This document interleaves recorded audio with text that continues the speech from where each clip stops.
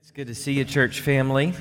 I want to say thank you so much from the bottom of my heart, all of you who've been praying for me and my family this week. I woke up on Tuesday with some kind of sinus infection or allergy response or something, but it was so severe it pretty well laid me up until Friday morning, and I'm still recovering somewhat, but Bethany and the kids have stayed healthy, so we appreciate your prayer.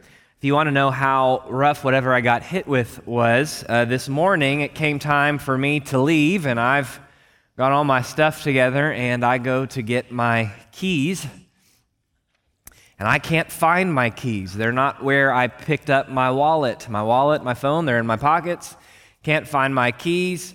I look around for a good 5 to 10 minutes. I can't find them. Bethany and Jesse then jump in the fray to try to help me find my keys. Spent 20 minutes looking for my keys this morning.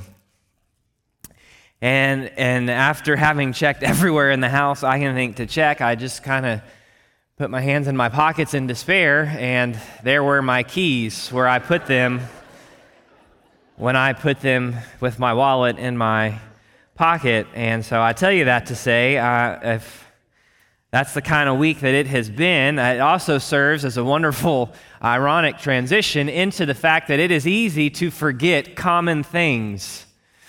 It is easy to forget that you put your keys in your pocket when you've had a long week. It is easy to forget, especially if you have been a believer for a long time and been a part of a local body of Christ. It is easy to forget the reason why we celebrate the Lord's Supper. And it is easy to walk through the celebration of the Lord's Supper in a way that is just rote, and we do it, we check it off, good, we've done it, we'll do it next in so many weeks. And that completely and totally misses the point of very specifically, not just why we're here to worship this morning, but why this particular morning we are here to worship through taking the Lord's Supper. So, by way of helping us to remember, I want to invite you to turn with me to the book of 1 Corinthians. 1 Corinthians, and we're going to pick up in chapter 11. You can see the passage on the screen, and you can see the Pew Bible if you're using one of our Pew Bibles. Taking a 1-week break. Next week we will pick up at the end of Revelation with our Eternity series, and we will see the new heaven and new earth. But the only reason we get there is because of what we celebrate today. 1 Corinthians chapter 11, pick up with me. We're going to pick up in verse 23. Verse 23 is where we're going to start. It says this. Paul's writing to the church in Corinth. He says, "For I received from the Lord that which I also delivered to you, that the Lord Jesus, in the night in which he was betrayed, took bread. And when he had given thanks, he broke it and said, 'This is my body, which is for you. Do this in remembrance of me.' And in the same way, he took the cup also after supper, saying, 'This cup is the new covenant in my blood. Do this as often as you drink it in remembrance of me.' Then Paul writes and says, 'For as often as you eat this bread and drink the cup, you proclaim the Lord's death until he comes.'" Now, Paul is in a section in 1 Corinthians. If we were to broaden out, he is in a section in 1 Corinthians where he is dealing with the proper order, the proper way of life for a local church. And as we'll see here in a little bit, he is correcting some problems that have arisen in the unity and the fellowship in the daily life of the local church. In the midst of this section, he is writing to help them turn back. In fact, earlier, he will tell them in verse 2 of chapter 11, he will say, I'm so thankful, I praise you that you have remembered the traditions, you've remembered the teachings, the details that I taught you. But in the section right before this, as he begins to look at how they are misusing the Lord's Supper, he says, I cannot praise you because you have not remembered correctly what this all means, which tells you and I this. All of this today is about remember. You notice he says, do this, Jesus says, do this in remembrance of me. And we need to all understand it's possible to remember the details, but not actually remember the heart of the matter of what we're doing. So Paul's writing to correct this, and he says, when I was with you, church in Corinth, I shared with you, I helped establish among you that which the Lord gave me. And he reminds them the historical basis for what we're doing. That the night before Jesus goes to the cross, he and his disciples there in an upper room in Jerusalem, they will celebrate the Passover feast together. They will have what we call the Last Supper, the last meal that Christ has before he goes to the cross. And it comes time in that meal, and he takes the bread, which would have, in that time and culture, reminded of God's provision for the people of Israel in the wilderness with manna from heaven, as he was in the process of providing for them and refining them in between Egypt and taking them to the promised land. And when Jesus would have taken that bread that reminds of God's provision, he breaks it and says, "This is my body." He says, I am God's provision. It is not remembering the bread of manna in the wilderness. I am God's provision. I am God's provision for life. It is my very body, which will, just like this bread, will be broken, will physically suffer, will be rended on your behalf. And he takes the cup and he says, "This cup is the new covenant in my blood." Now, the new covenant would have a rich Old Testament background. You can go to places like Jeremiah 31 where God point blank says, "There is coming a day when I will make a new covenant." Today, my discipline inside of the old covenant with my people Israel is being poured out, but I'm telling you a day is coming when there will be a new covenant, and this new covenant will be different. In this new covenant, the law will not be written on tablets of stone, but I will take my very law and I will write it on your very heart, and it will dwell within you. You will be transformed. Jesus says, "It is my blood." This cup represents my blood, which is going to be shed. Like the Passover lamb whose blood would be placed on the doorpost, and the angel of death would pass by, and leave those inside alive, so it will be my blood, which is not rubbed on the doorpost, but for anyone who comes to me in faith, trusting who I am and what I do on their behalf, it is my blood which will completely and totally cover them. It is my blood which will pay the price. My blood which will be offered as the sacrifice to meet the price of God's justice on sin. It's my blood which will be shed, because there can be no forgiveness of sins without the shedding of blood. Jesus says, "This cup is my blood which brings about the new covenant."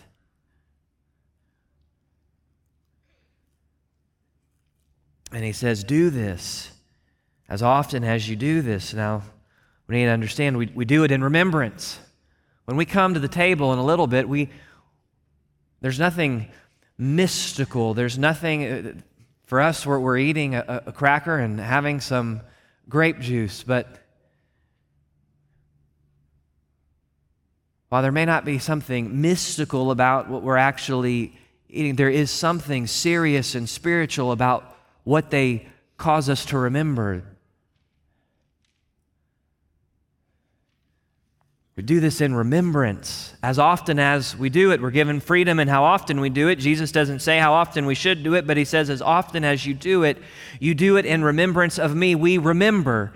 And here's what we remember. Paul says, as often as we do this, as we eat the bread and drink the cup, we proclaim the Lord's death.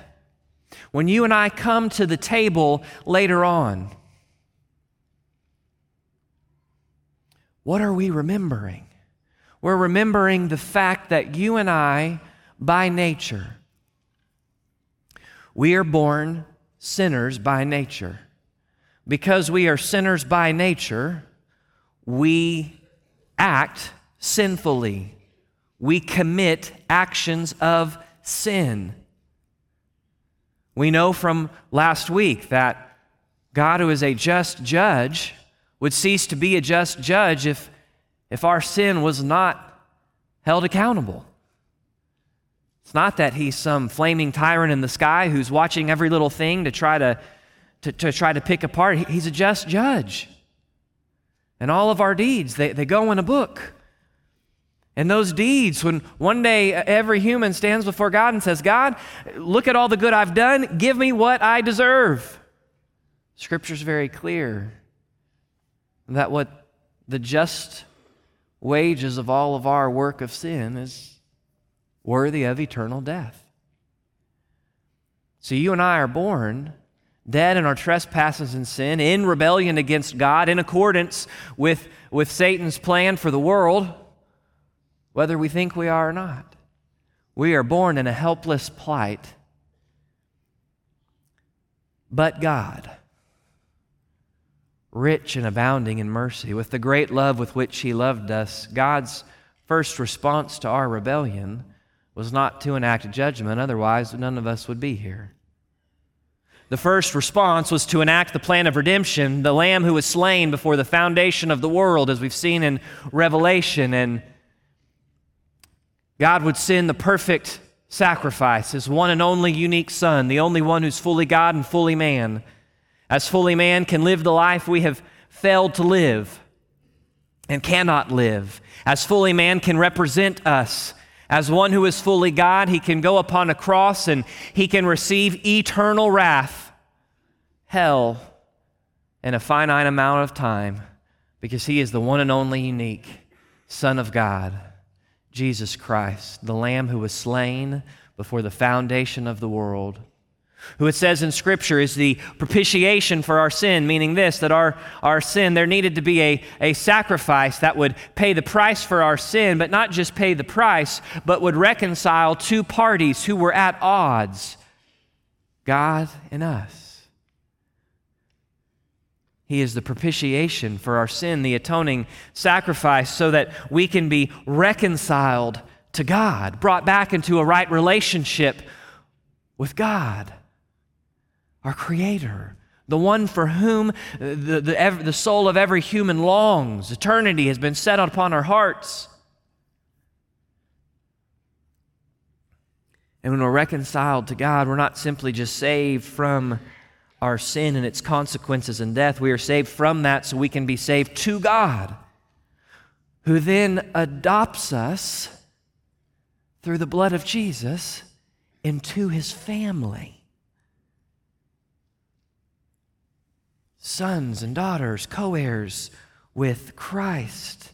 The impacts of this salvation offered in Jesus Christ through His blood, where by grace, in His good, unmerited, undeserving favor toward us, we are saved, and that grace comes through faith in the person and work of Jesus Christ.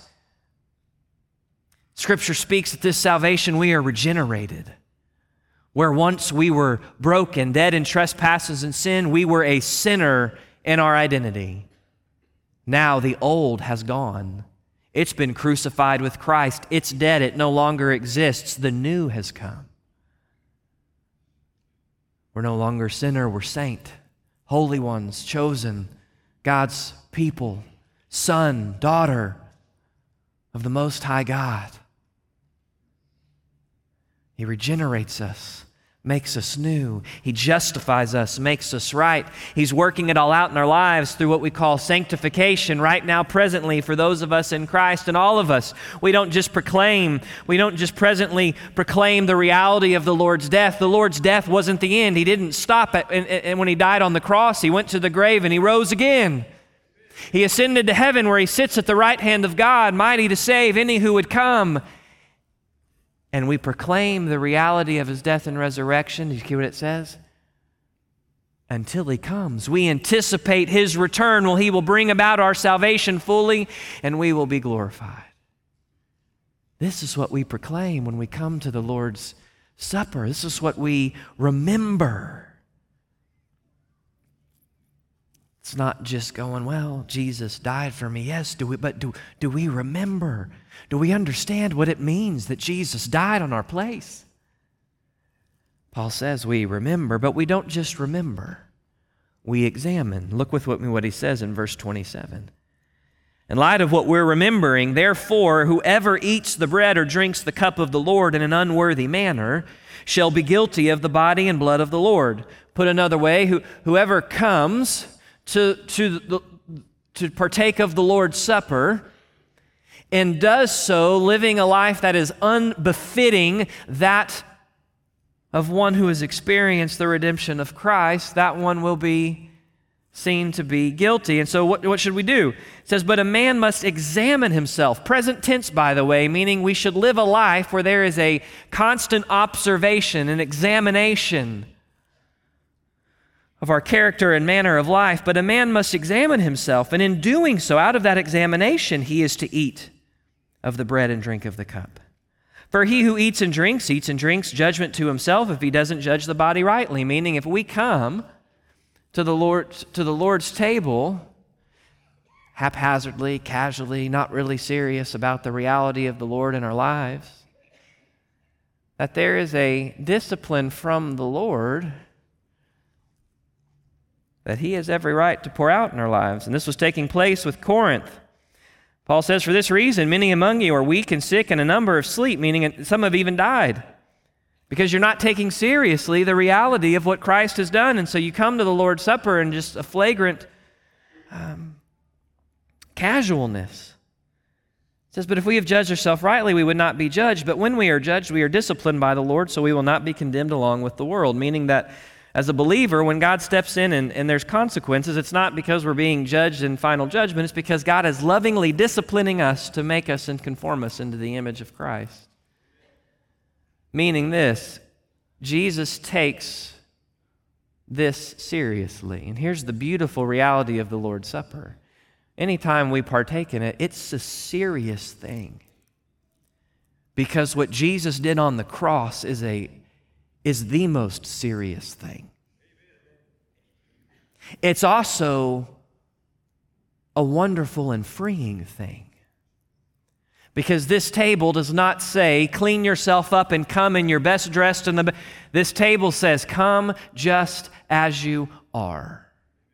It's a table of grace that no amount of our best effort will ever deserve. It's why it says, not examine yourself to see if you are worthy of it. None of us are worthy of the table.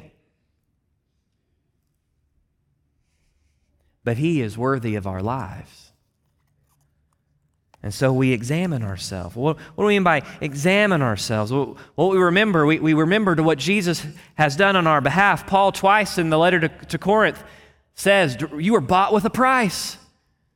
In relation to here, you're over here and you're dabbling in things that are sinful. You're dabbling in things that are grievous to the Holy Spirit, to the heart of God. You're bought with a price. You're not your own. We examine personal things. When we come to the table, and in a moment we'll have a time of invitation. An invitation is a great time of examination. Maybe instead of standing and singing, you just sit and pray.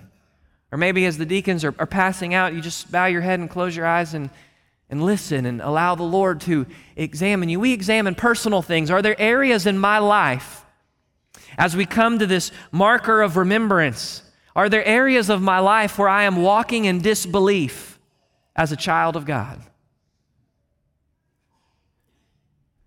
Are there areas where me, as one who has been saved by grace through personal faith in Jesus Christ, are there areas where His Word tells me this, but if you look at how I daily live out, it shows I don't really trust what His Word says? I live in a very legalistic manner, gripped by fear and performance.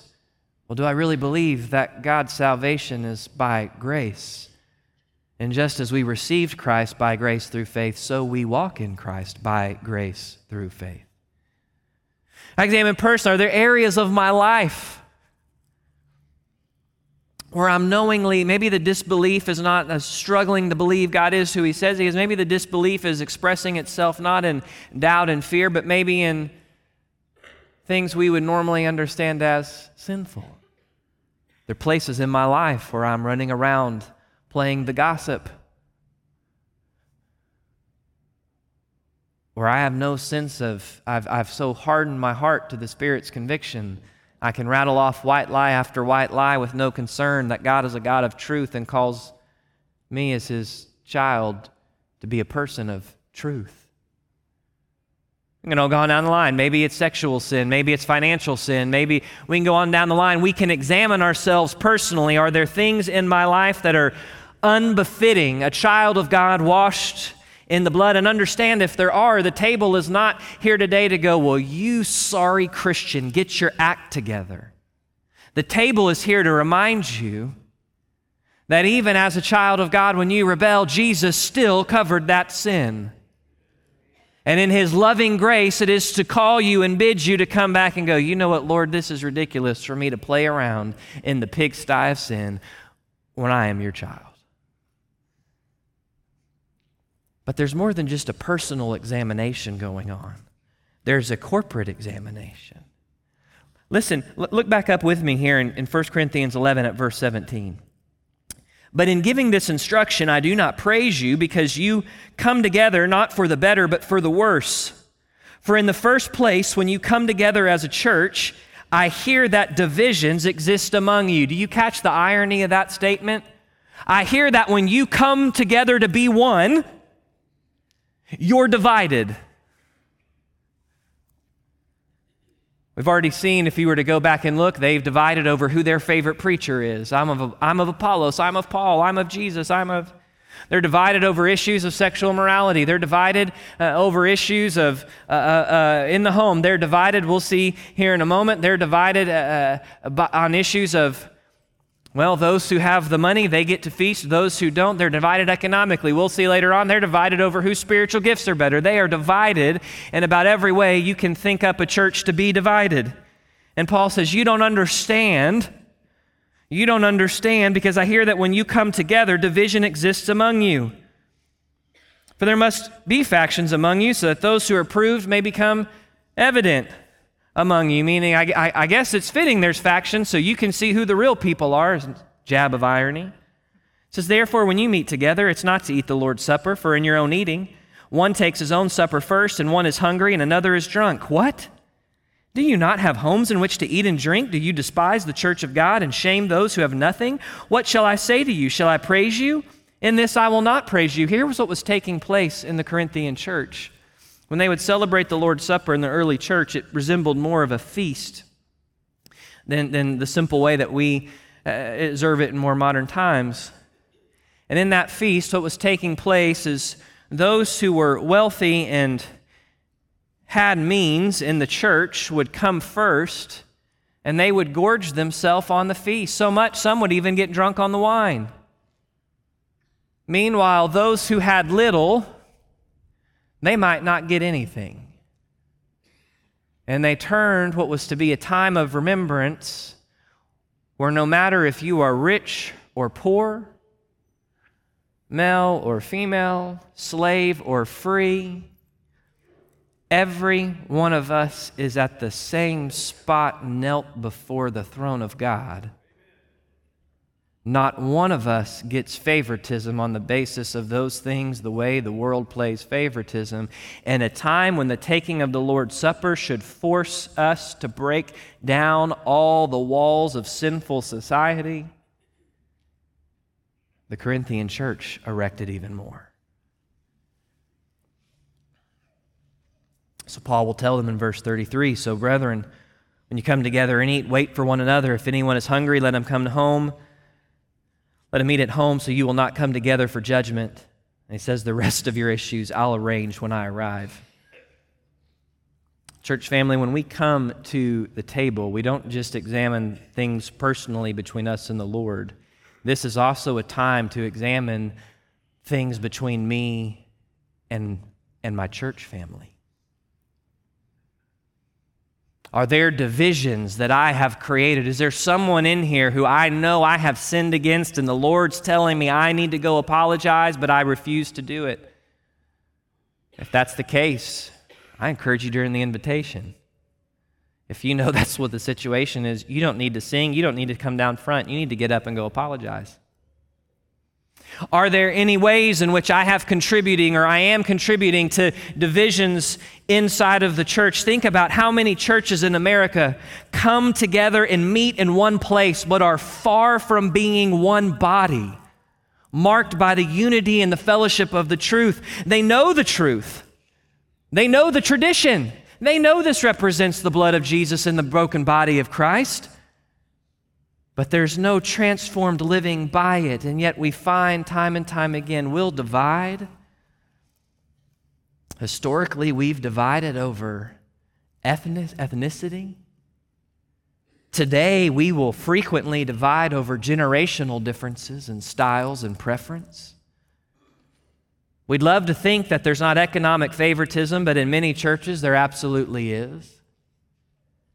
Oh, we sure show favoritism to the people who have the good charisma, who know how to entertain. We need to understand, church family, when we come to the table of the Lord's Supper, it is a reminder that there is no place in this local body of Christ, in this local expression of the family of God, First Baptist Pflugerville, there is no place for ethnic, generational, economic, or any other kind of favoritism and partiality you can think of. Because all of us, in and of ourselves, are unworthy, but valued by God in a way we cannot fully fathom. And if we are here able to partake of this, it's only because we've been saved by grace through faith, which means all of us are at the same point on our knees, no matter how this world defines us. So we examine.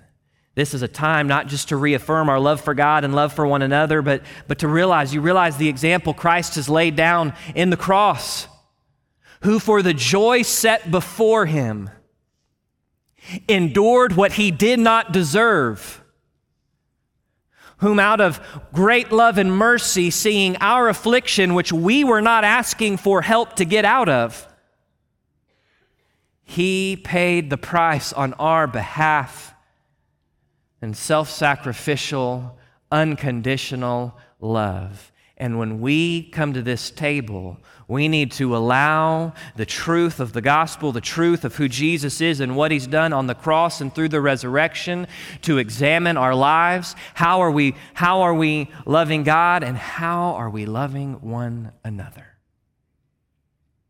And here's the reality. It is easy to forget. Because if you've spent any time in church, nothing I have said today is earth-shattering or rocket science. When I was younger, I was up one night, spending some time reading with the Lord, spending some time in His Word. And at that time, I was reading through the Gospel of Matthew. And I came to the scene in the garden where Jesus would go after He institutes the Lord's Supper. He would take His disciples, minus Judas. They would go out to the Garden of Gethsemane.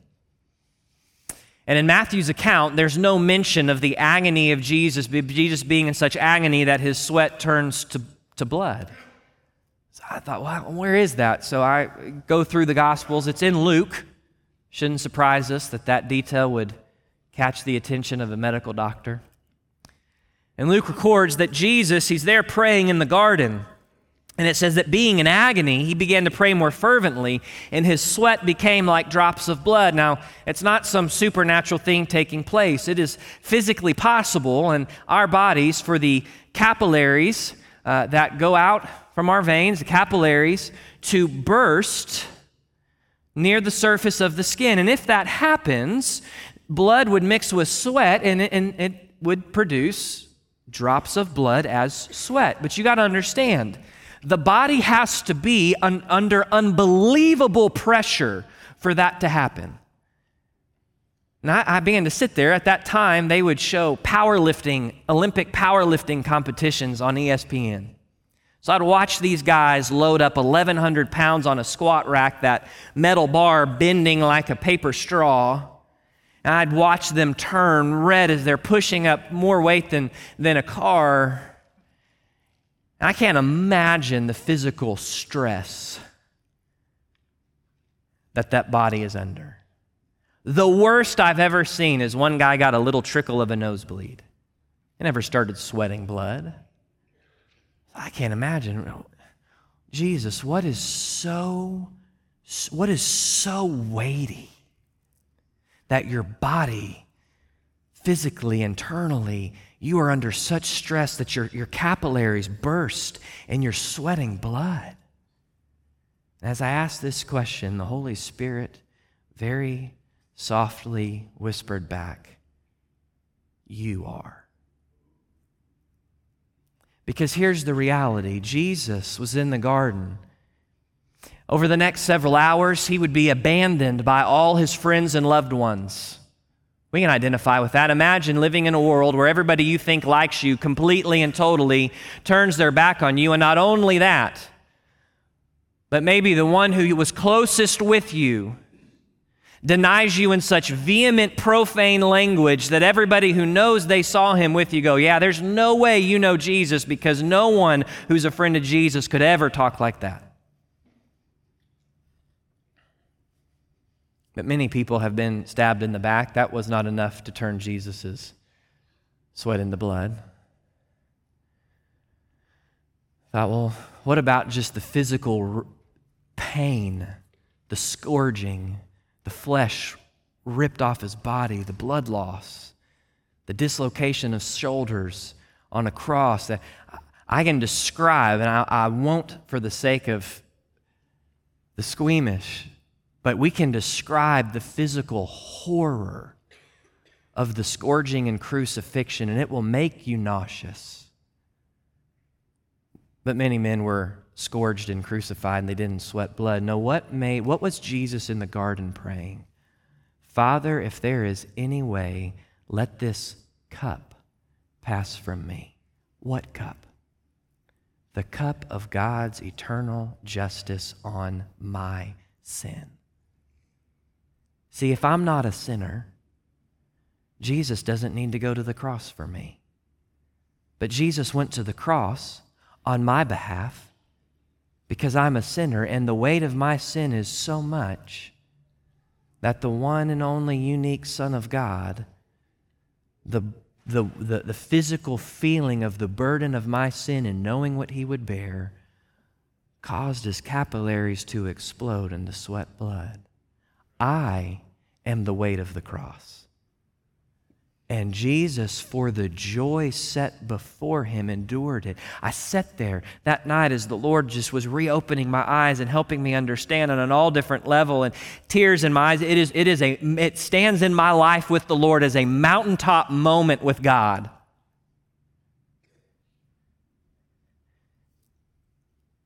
Yet how many days is it easy for me to go, "Oh Lord, you feel kind of distant. Do you really love me?" See, it is easy for us to forget. And when we forget, we fail to examine. And when we fail to examine, we fail to remember in the right way. Church family, we come today to remember what Jesus has done on each and every one of our behalf. We need to allow what he's done to examine our lives.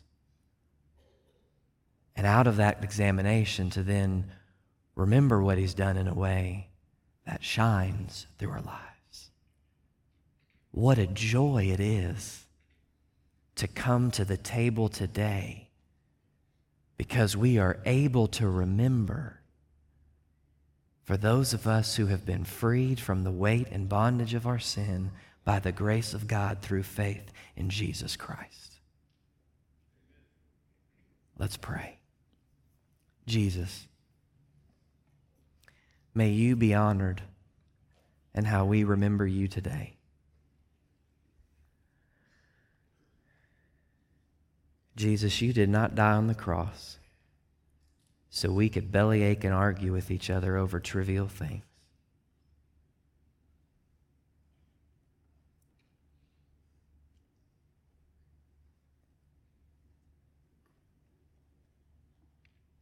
And Jesus, you're dying on the cross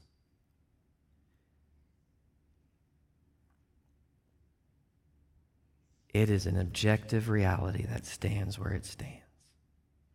No matter our good days, bad days, what we feel, don't feel. So Holy Spirit, you and you alone can examine each of our hearts. As you do that, may you find us faithful to respond. It's in your name I pray, Jesus. Amen.